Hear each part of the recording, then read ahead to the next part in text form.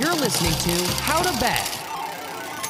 Hey everybody, it's Trey Wright with the How to Bet team, where we teach you how to bet, where to bet it, and who to bet on. I want to talk to you about what it means when someone says to bet each way. This is two bets in one and applies mostly to horse racing. In an each way bet, half of your bet will go to the winner of the event, and the other half will go to place a wager, which is typically the second, third, and fourth place finishers. The bet is a good one, giving you a chance to make a profit even if your top finisher pick does not come in. But if it does, the profit is significant.